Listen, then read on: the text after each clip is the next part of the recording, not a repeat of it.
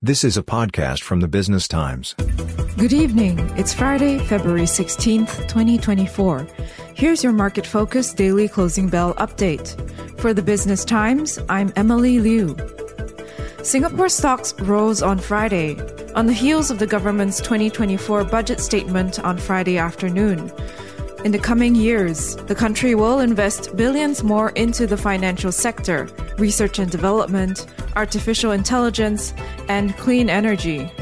Companies will also get more tax credits and grants to achieve sustainability goals, expand internationally, and make investments in Singapore. The Straits Times Index ended the day up 1.31% to 3,218.16. Elsewhere, strong corporate earnings pushed French and German stocks to a record high, while Wall Street investors remained bullish despite weak retail sales data. The S&P 500 gained 0.6% to 5,029.73, while Europe's Stoxx 600 index closed up 0.7% at 488.54, marking an over 2-year high.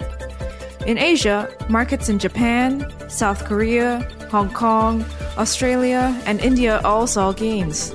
Indonesia stocks also rallied, as the votes counted so far show Defense Minister Prabowo Subianto is on course to win the presidential election by a wide margin.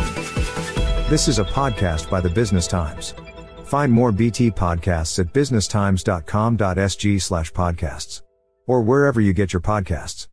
This podcast is meant to provide general information only.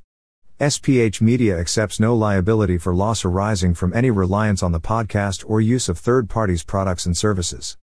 Please consult professional advisors for independent advice.